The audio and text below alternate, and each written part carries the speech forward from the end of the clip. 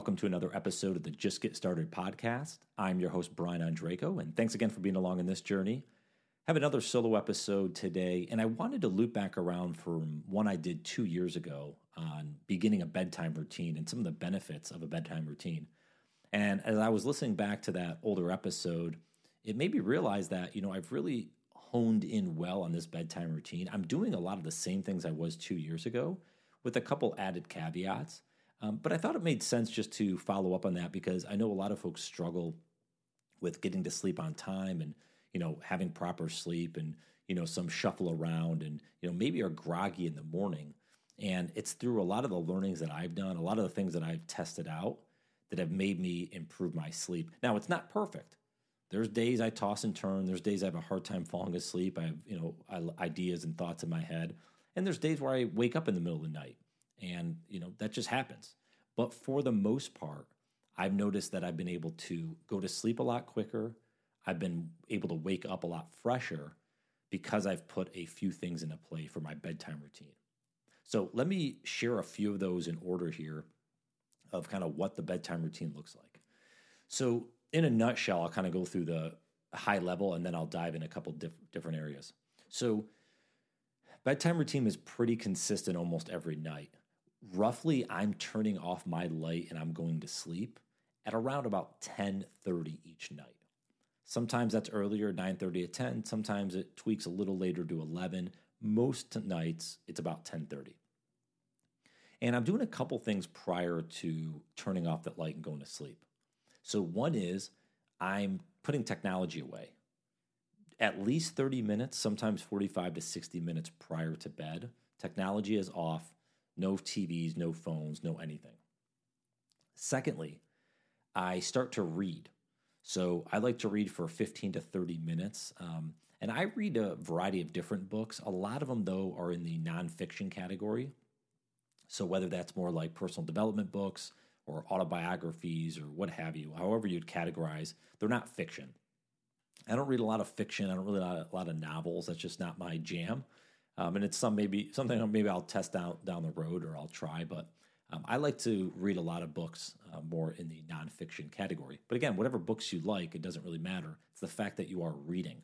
So I like to read because, one, it's an opportunity for me to learn and expand my mind and kind of grow my thoughts. And secondly, what I found is that it tires me out. And maybe it's just because my eyes have been looking at a computer most of the day. And now they're looking at something different. It's maybe a different focus. So anyways, it works for me in terms of the reading at night. I do a couple other things as well. So one is I turn my temperatures down. I pretty much throughout the year keep it at 70 degrees in my house. Sometimes I'll tweak it 1 to 2 degrees colder, especially in the summertime. I live in North Carolina, so sometimes it gets a little hot. So 68 to 70 degrees, and I turn it down 1 to 2 degrees because I know that from listening to Dr. Matthew Walker as well as Andrew Huberman and some other folks that do a lot of research around sleep, turning your temperature down just a little bit, getting your body temperature lower actually promotes better sleep quality and it helps you fall asleep quicker. So I do that every night and just make sure it's not too hot. A couple of things I've done, and I've actually added these in the last 2 years since I've did my bedtime routine podcast a couple of years ago. One is I've been testing magnesium. And again, check with your doctor, always consult your physician with any supplements you're going to take. But there's a lot of research out there that suggests magnesium can help put you in a calming state and go to bed. And I found that to be true. And again, maybe there's some placebo effect to it. I'm not sure, but I definitely know that it, makes me fall asleep, but also just kind of makes me more drowsy as I take it. I generally take it about 2 hours or so before bed. But I've noticed it works for me. I'm also in a period right now where I'm testing not taking it. I've just taken it for the last few months. I'm testing not taking it, and I'm seeing if there's any real difference. So I'll report back on that in a later episode, but it's something I would encourage you at least to try out.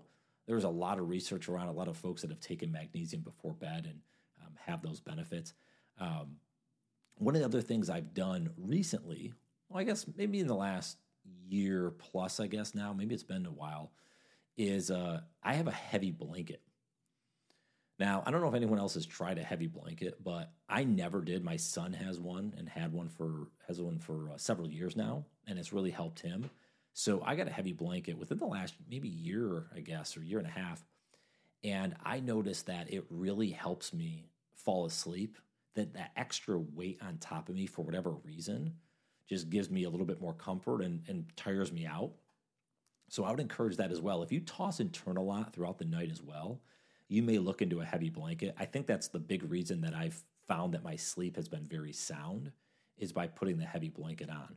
Now, I will say during the summertime, it's a little more challenging when it gets hotter, especially as the heat temps may rise in the night for whatever reason. My body temperature rise because I have some covers on. So the heavy blanket I go in and out of during the summer, but definitely during the fall and winter months, the heavy blanket is a staple. And then one of the other things I've tried more recently, again, still testing out, but is getting away from white light. So blue light, as we know, is the screens, technology, phones and TVs and what have you. But if we I have like white light normally in my lamp next to my bed. But what I've been testing out is an orange light. And orange and red are actually warmer lights. It promotes more calmness and gets you in more of a sleep state. So again, another thing I'm testing out. I love testing and trying things and seeing what could optimize my sleep the most. Because one of the things I'm challenged with, and maybe others can relate to this, is it's hard some nights to go to sleep. I have a lot of things in my mind. I have a lot of ideas flowing through, and sometimes it's hard. When I toss and turn and I'm thinking about those, it's hard to fall asleep. So I'm trying to do all these things to get myself in a better sleep state so those ideas don't flow.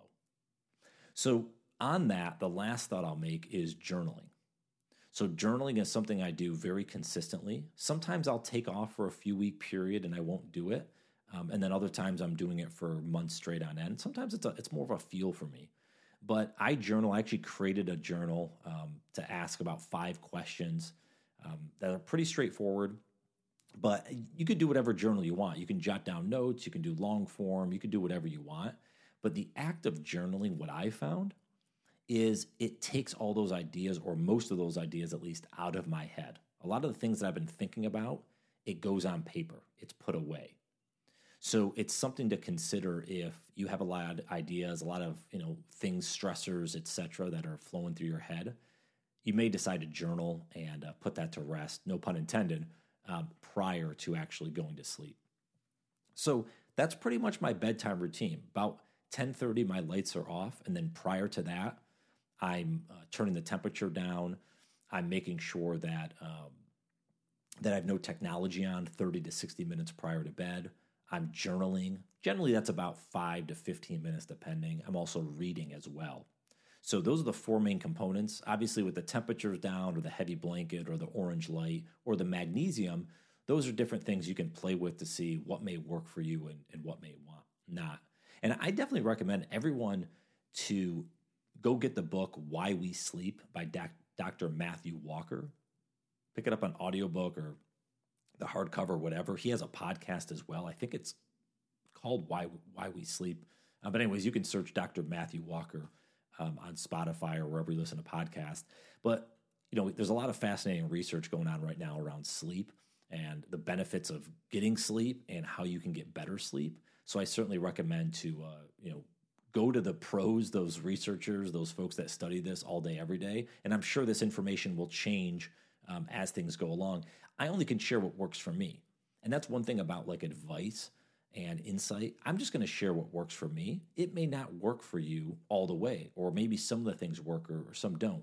But the only thing I can say is if you struggle with getting to sleep and you have a hard time staying asleep, the biggest thing to look at is what is your routine? What are the things you do within, let's say, the 60 minutes prior to sleep? And if you could try to, shore those up a little bit and say, okay, I can, get a pattern that's, consistent, you're going to have a better chance. Because a lot of the research suggests that going to bed around the same time every night is probably one of the most valuable things you can do because your body starts getting into a rhythm. It's when you go to bed one night at 10, another night at 1 a.m., the next night at 11:30, your body has no rhythm to it, and it doesn't actually know when it should get into that, quote unquote circadian rhythm. There's no consistency to it. So anyways, go look at the researchers, go look at the folks that, are experts on this stuff. I know enough to be dangerous with a lot of the stuff I've studied and tried over the years, but I do like to share it because, again, it's what I do. It's what works for me. And it's something that I may change over time or may alter, but at least for the last 2 years, I've kept it relatively the same, and it's worked pretty well for the most part. So anyways, that's my bedtime routine, and that is the process I go through, as well as I think some benefits, hopefully, you've taken away from this episode as well. And I'd love to jam on this stuff. So any folks that are interested, want to just talk about it and some things that have worked for me, other things I've tried maybe and threw out or what have you, always happy to chat. But like I said, I'd point to resources online. Dr. Matthew Walker is probably one of the more well-known ones around sleep research. So he would be someone to check out right away, whether it's his book, Why We Sleep, or his podcast. I'd certainly recommend. So anyways, thanks again for listening on this podcast. Hope you guys have a great day, a phenomenal week, and we'll talk to you soon. Take care. Hey everyone, and just one more quick thing before you head off on your day. If you're enjoying this podcast and are looking for other resources and tools to help you get started and move forward toward a happier and more fulfilling life, then I'd encourage you to head over to my website, brianondraco.com, and hit the subscribe button in the upper right corner. There you can find my newsletter and blog subscriptions, where I share insights and information around getting unstuck, perspective, mindset, relationships, habits, and much more. If you get a chance to sign up, I hope you enjoy. Thanks again for listening in, and have a phenomenal day.